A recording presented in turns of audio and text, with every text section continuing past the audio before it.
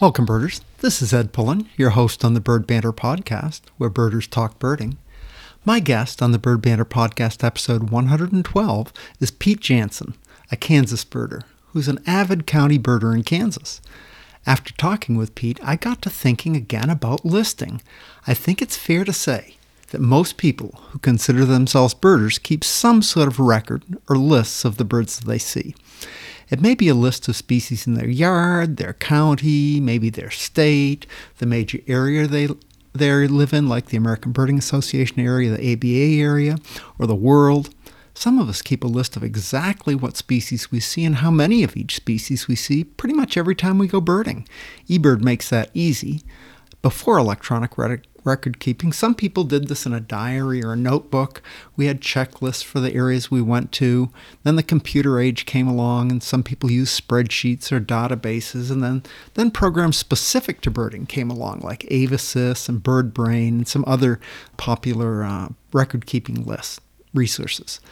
Now, most of us, in the U.S. at least, and a lot of people around the world, use Cornell Labs eBird, or a similar online resource to keep our records. I use eBird, as do most of my friends who go birding. It's really changed the way that I and really a lot of birders approach birding. It's equaled the playing ground for birders.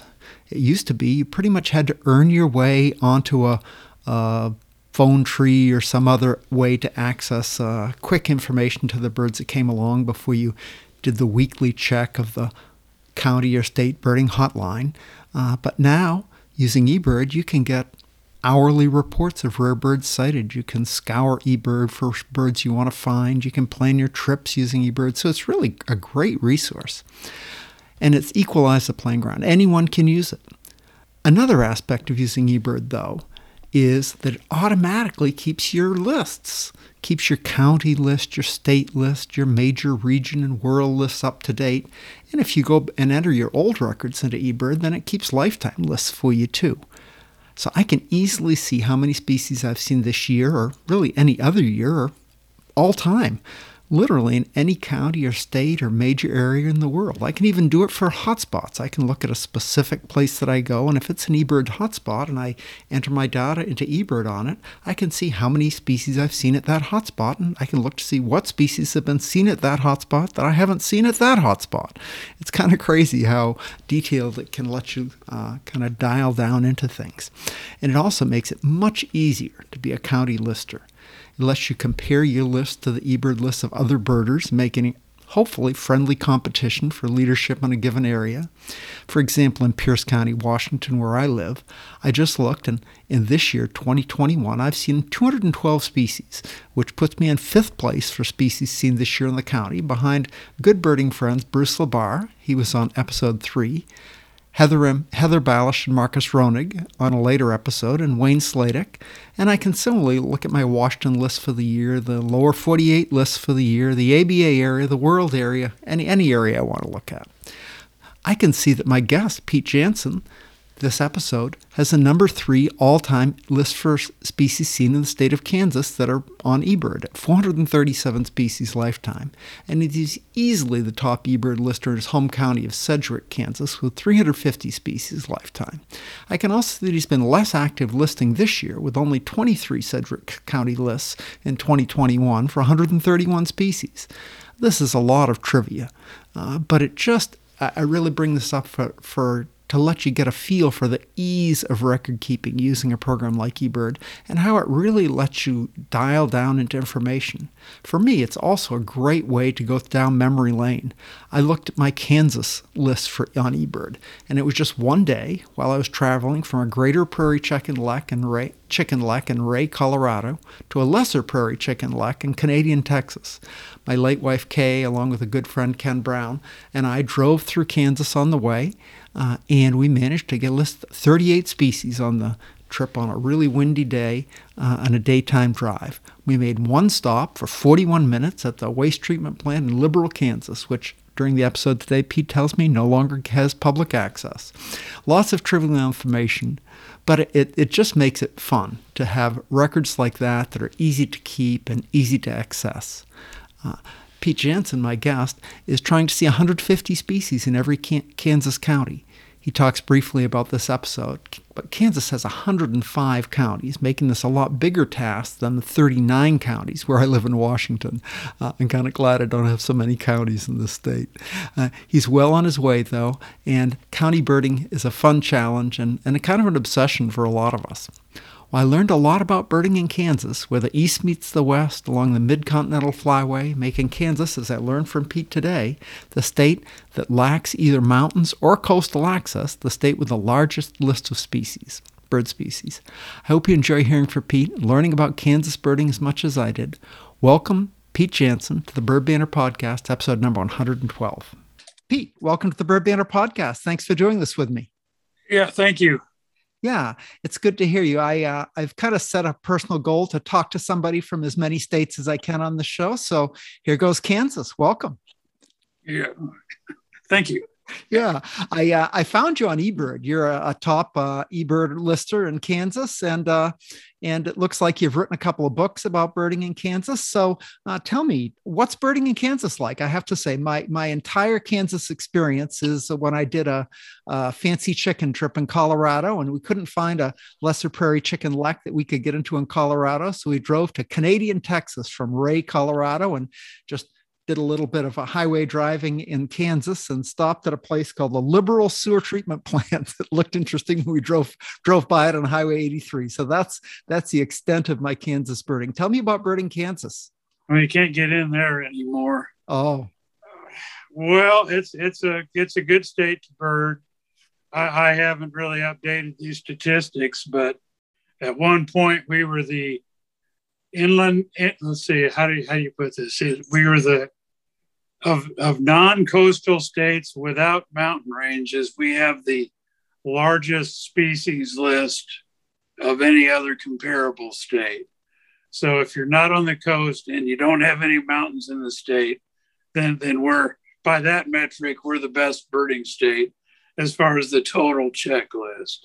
Yeah, I saw it's a big list. I was pretty impressed. And just the county you live in, my goodness, you've got a county. I mean, I live on the Puget Sound. We've got Mount Rainier, we've got the Puget Sound, and your county list is 80 birds bigger than my county list. So it's impressive. Well, yeah, I mean, I'm pretty, OCD about things, but yeah, that list was accrued over 40 years. Yeah, so was mine. Yeah, I have one of my best friends lives on Vashon Island, by the way. Oh, nice. Who's that? Is it is it a birder? He's not a birder. Not somebody I'd know. Okay. Yeah, Vashon is King County. That's I look at Vashon most days in the spring and fall when I go right to the shore here in Tacoma and look out across the Commencement Bay to Vashon Island. So it's right there. I have spent some time with George Gertz, who you may know. Oh, sure. Yeah. Nice. Yeah, he came here to see prairie chickens one time. Okay. But anyway, so I mean, it's a good state for birding, but that it varies. Because we're on the center of the continent, you have to visit the far east and the far west if you really want to maximize your state list, which I have a pretty good state list. It can be pretty exciting. I don't know. I don't even know where to start really. But as far as Sedgwick County, where I live, we've gotten most of the eastern stuff here. I mean, it's predominantly an eastern species mix here, but because we're fairly close to the central wetlands, mm-hmm. the shorebird list is pretty high for here. And we used to have an open air landfill here, and which is long gone, but gull records. We had a number of vagrant gulls that showed up there. Mm-hmm. They even let us in there to bird. And then we're far enough west. We've had enough western vagrants show up here, and I've managed to see most of those. And it's just kind of a combination of those factors, because frankly, this county, I mean, if you were picking the top 5 or 6 birding counties in the state, this really would not be one of them. Mm-hmm. But just kind of and people have birded here for many years. I have when I researched my book, I found or the one about Sedgwick County birds. There's some old historical records, even from the 1880s and around 1912, that were pretty interesting in a historical context. Give me some examples. What type of things are you talking about? Well, some of the stuff about probably the most appalling thing I found was records of wagon loads of Eskimo curlews being sold in open air markets downtown here, here in Wichita. Wow. As late as the 1890s. Wow. I think I'd have to refresh my memory now. Yeah, we don't think of things like that. Passenger pigeons, of course, and Carolina parakeets. But wow, that's something. Yeah, and that's another one. I actually did find a pretty solid record for passenger pigeon from the county. Only one, but it was a flock of 10 that was, reported by a competent academic observer. Mm-hmm. So, there was that. And, there used to be like abundant greater prairie chickens here, and they're all gone. And there used to be far more wetlands here in the county, and they've largely been drained. So, a lot of species like king rail and so on that used to be considered common here are exceptionally rare now. Yeah, it's a story often told in many places, unfortunately. Mm-hmm. Sure. Yeah. So it sounds like you've been birding a long time. How did you get into birding? Oh, it goes back to my childhood. My mom encouraged it. We lived out in the country, and she actively encouraged it. And there were some family friends that had a strong natural history interest, and they kind of encouraged me to get the same interests. So that's how it all started. Then we came here to Kansas, and I kind of kept going with it. Oh, the last half of the 70s or so, I kind of drifted away from birding for a while, but then I got back into it pretty heavily again in the early and mid 80s. So like most of us, there have been times when we're more active birding and times when we're less, but it sounds like through the course of your adult life, it's been more on than off. Oh, yeah.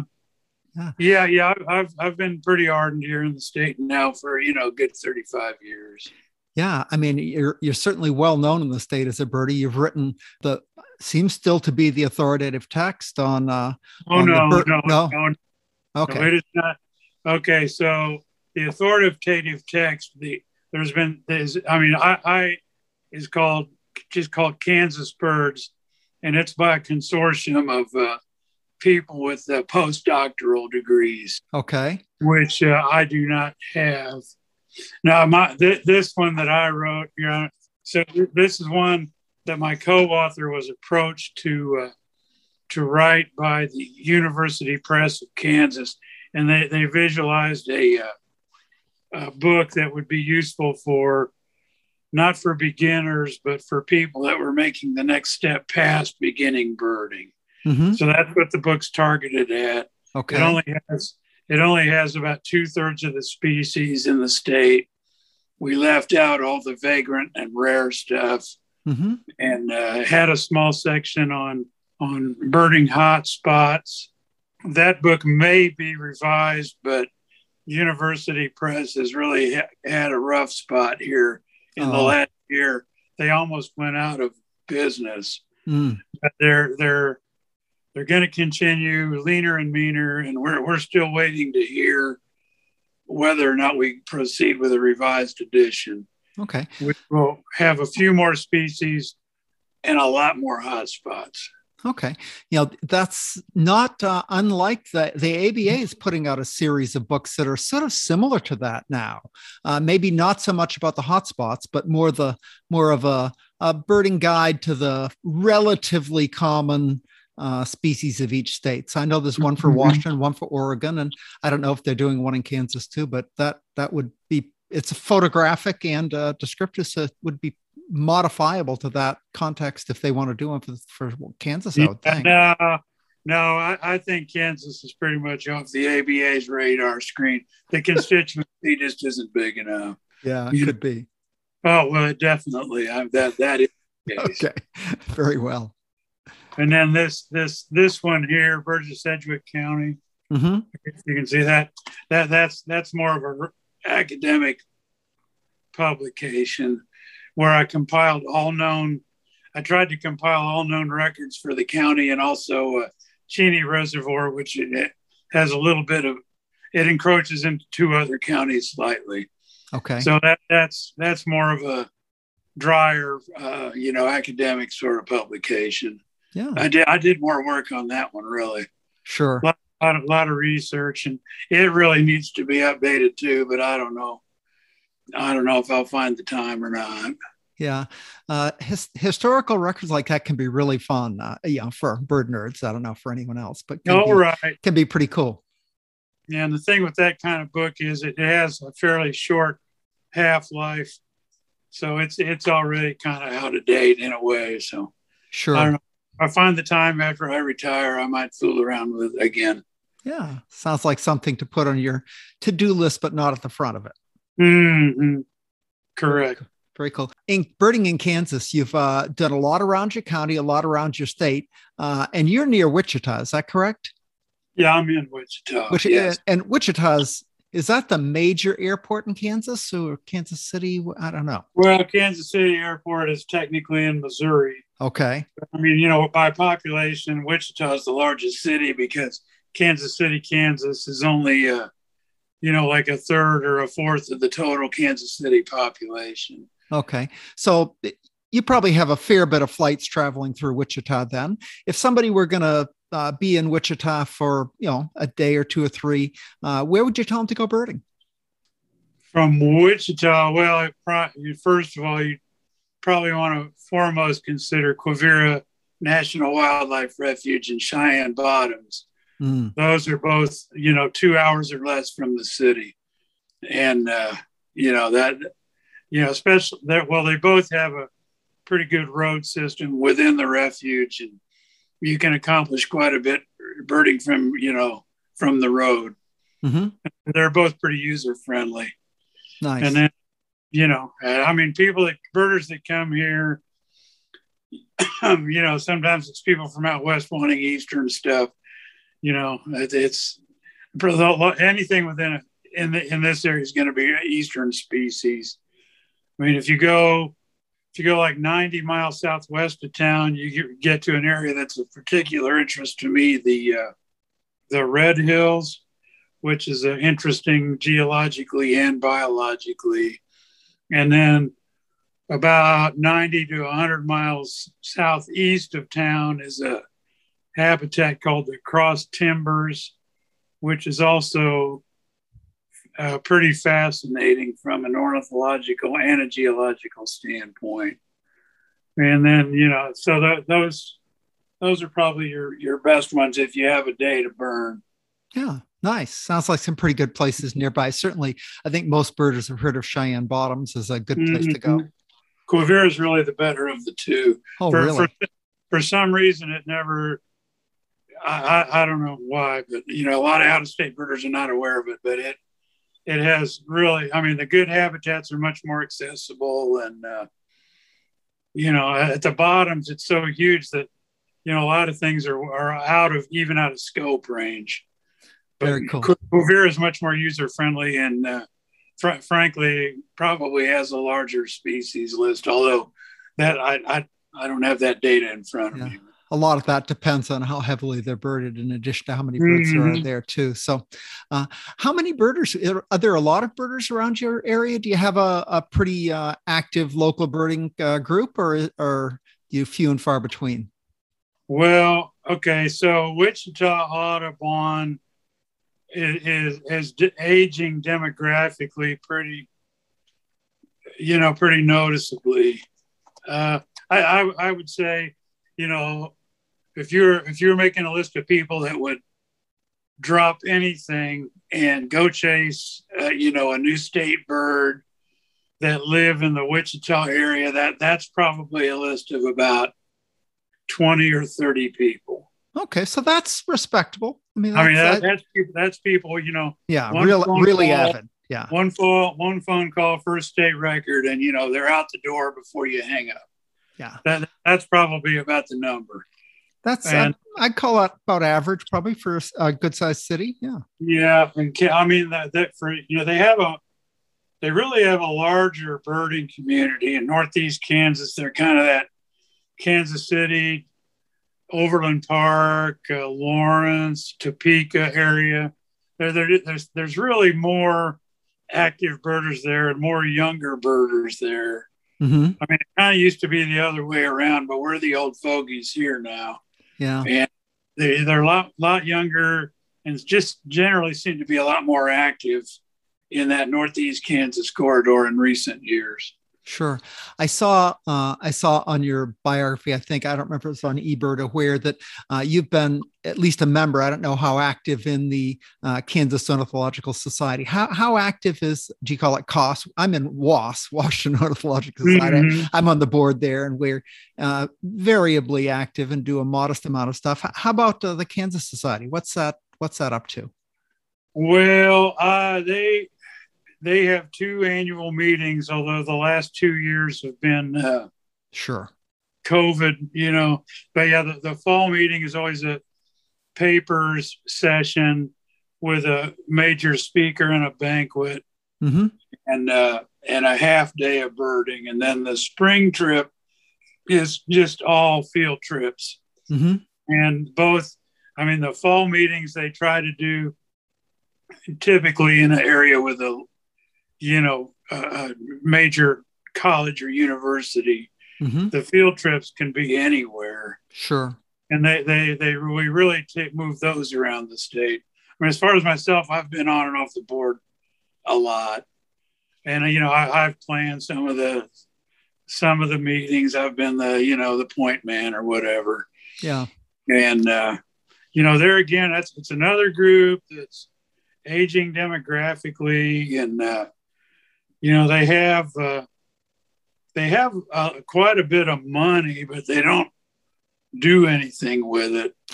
They have a very fiscally conservative guy that's the treasurer, and to me, there's more things that they could be doing as far as publications in particular.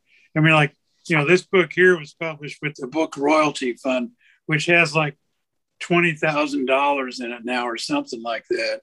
Mm-hmm. And, the agreement there was they would publish it, but they would get any profit that the book realized. Mm-hmm. And, that generated about $5,000 in profits for the sure. royalty.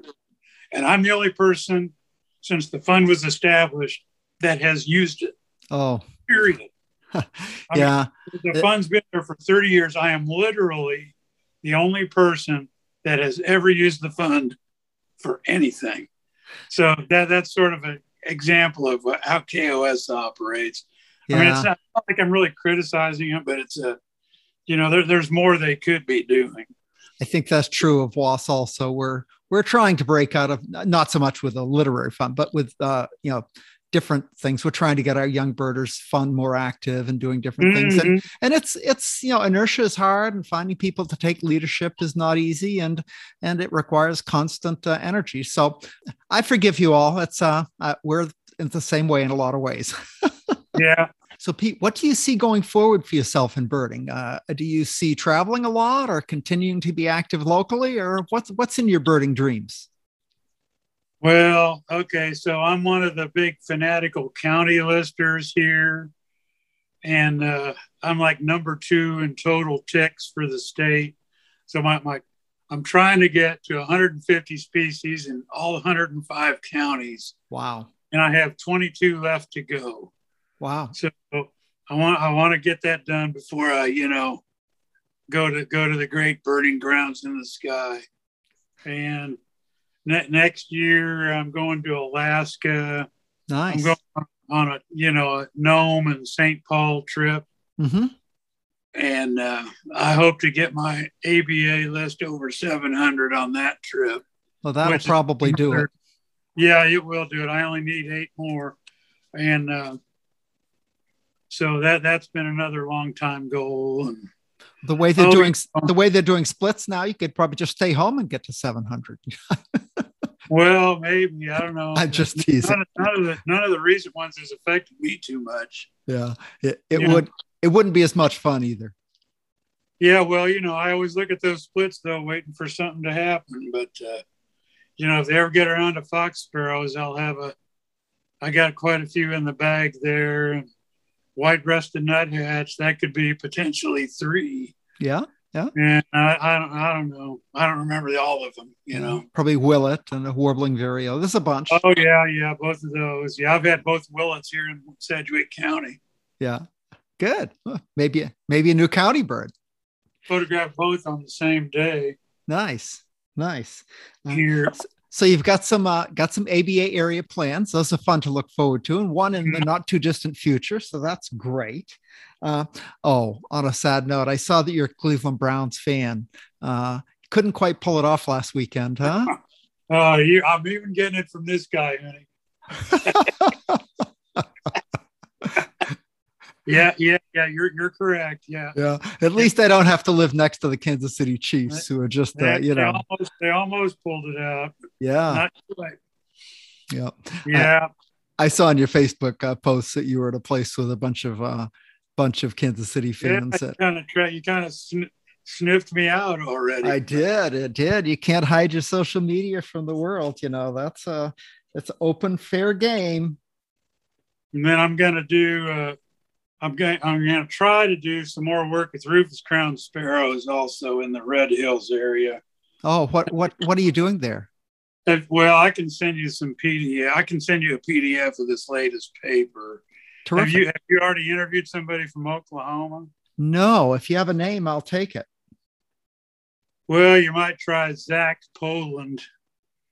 Yeah. Well, I'll send you this PDF when we're done, and it has all his contact info. Terrific. So you're working on what specifically about those sparrows? Well, they're not very well understood, and it's been determined in recent years that there was probably more of a population there in both Kansas, Oklahoma, and Oklahoma that then was fully understood, and then mostly as a result of this BBS route in Major County, Oklahoma, it had a big fire burn through it. Mm-hmm. And after the fire, it eliminated all this western red cedar, and all of a sudden this population of Rufous Crown Sparrows just immediately appeared and began to be seen regularly on the BBS route. Oh, that was kind of interesting. So Zach would be a good candidate for Oklahoma. That'd be good. Talking about wildfires, I just looked at the Western Field Ornithologist newsletter that comes out every so often, and they had a really nice article about the history of wildfires in the West, and how before Europeans arrived, there were many more wildfires than there are now. They were, most areas burned regularly and frequently, but there was a big mix of, little wildfires and medium-sized wildfires and big hot wildfires. And it really kept a big variety of habitat available for a lot of species. And now with fire suppression and various invasive weeds and various other things, we have less fires, but more gigantic fires. So it was pretty interesting article. This Chester fire, I mean, it was really big. It burned like 30 square miles or something. But yeah, anyway, you might find the paper interesting. I'll send it to you. Very cool. Is it online or is it? It's not online yet. It was just published this spring.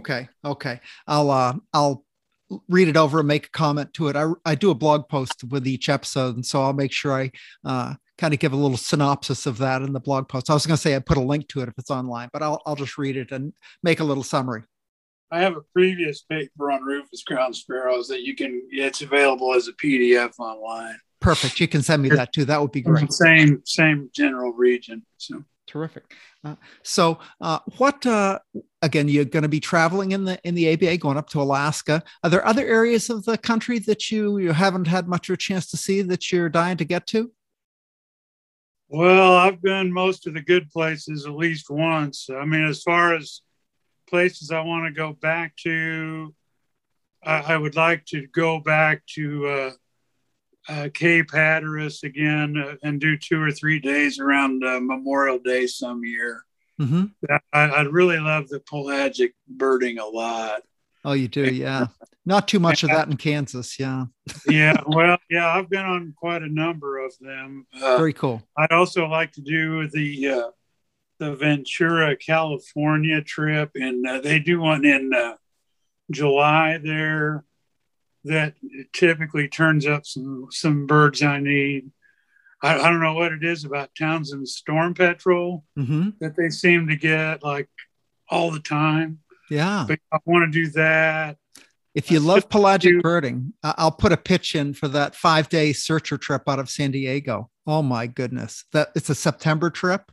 Yeah, I did it a few years ago. It was it may be the best birding experience I've ever had. It was just unbelievable.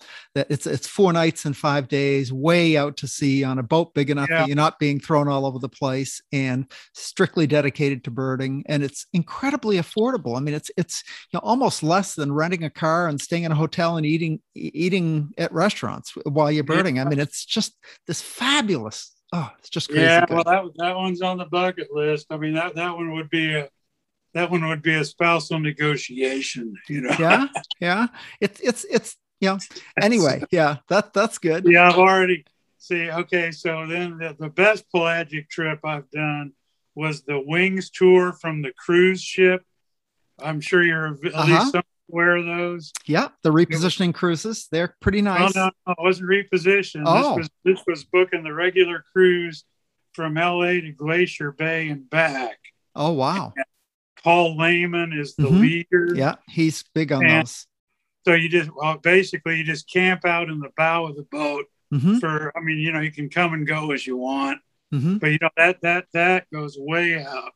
So, we had like, double digit Cook's petrels and Murphy's petrels and then we got probably the most exciting bird of my days was the Hawaiian petrel on that trip. But yeah, I picked up I think I got a dozen lifers out of that trip. Yeah, those are great. I did one of those. I actually, our little Tacoma Birding Club, the ABC Birding Club, we have a pretty good group of birders, and a couple of guys and I put together just a group to go down on one of the repositioning cruises from LA to Vancouver.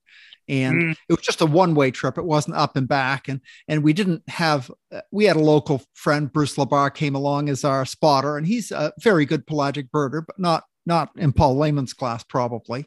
But still, it was a fabulous trip in that we got those same birds. We got a Hawaiian petrel. We got Murphy's and Cook's and, Laysan albatross and, we had 3 Laysans. Yeah, right. It was very, very cool. And, but turns out we had such good birders. We had a group of hot pelagic birders from North Carolina were over just doing the trip, so they were right out there with us. And Christian Hagenlacher and Dorian Anderson, a couple of were on the trip with us. So I think there were 16 people in my group, but another probably 15 just top birders out there. So we didn't have an official paid leader, but we certainly had a lot of talent. So it was really good.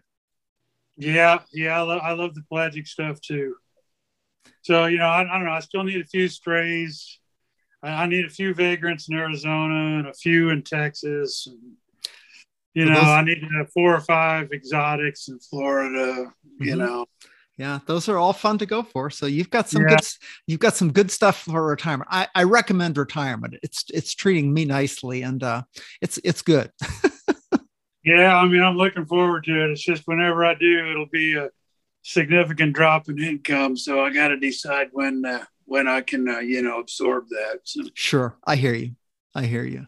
I'm making pretty good money these days. So. That's good. Sock some away. No, I am. Yeah, good for you. Well, that sounds great. Pete, do you have any causes or organizations you want to put in a pitch for, or anything that you'd like birders to hear about? Well, okay. So first of all, I wanted to mention it somewhere in this interview. There's there's a consortium of ranchers in Gove County.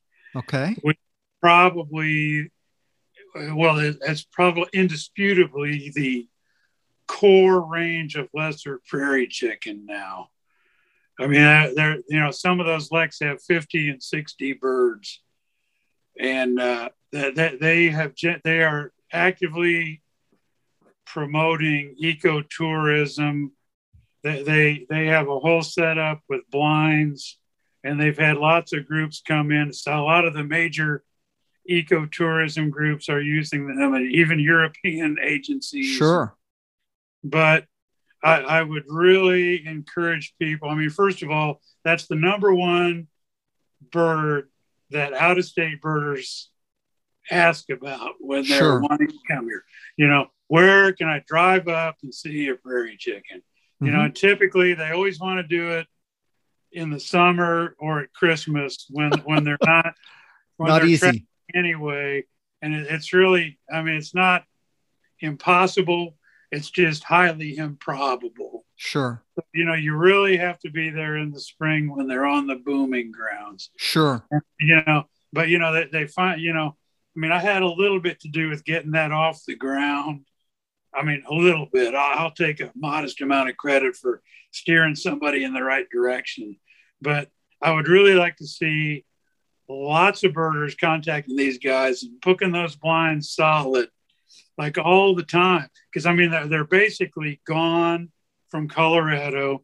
Even the population in the Cimarron grasslands in Morton County, which is probably the number one birding destination in the state, even that population is on life support. Wow. And even in Oklahoma, where you went, even that population's in trouble, mostly because of wind farms. Yeah. Well, you see, all of the New Mexico, Texas, Colorado populations, they're not doing well. But in Kansas, primarily because of CRP and some other programs, they're actually expanding in range to some degree. Okay. Send me the link to that and I'll make sure I put it in the podcast notes. You can get both of them there. Very cool. Yeah, you can get grade. Usually they get a few graders on the same lek where the lessers are the majority. Wow. I didn't know that they lect together. Very cool. Well, yeah, it's not widely known, but it's a fact. Cool. We'll put that one down as a new fact from Pete. Nicely done. Way cool. Yeah. So if a birder wants to reach out to you, how would they do that? What would be the best way to get a hold of you, Pete? Oh, I'll give you my email address. Well, you already have it. Yeah. If you don't mind. I'm on social media. I'm on Facebook. The Kansas Birding Facebook group has like 7,000 members. And people that are coming here, we get lots of out-of-state inquiries on there. Sure. And I mean, if they want to reach me specifically, I'm on Facebook. Very cool. That's a good way to do it. Yeah, that's how I got you. Yeah, reaching out to that Kansas Birding group. If you put up a request for information, you'll probably be kind of overwhelmed with the responses. Yeah. Well, very cool. Well, Pete, thanks so much for being my guest today. It's really nice talking to you.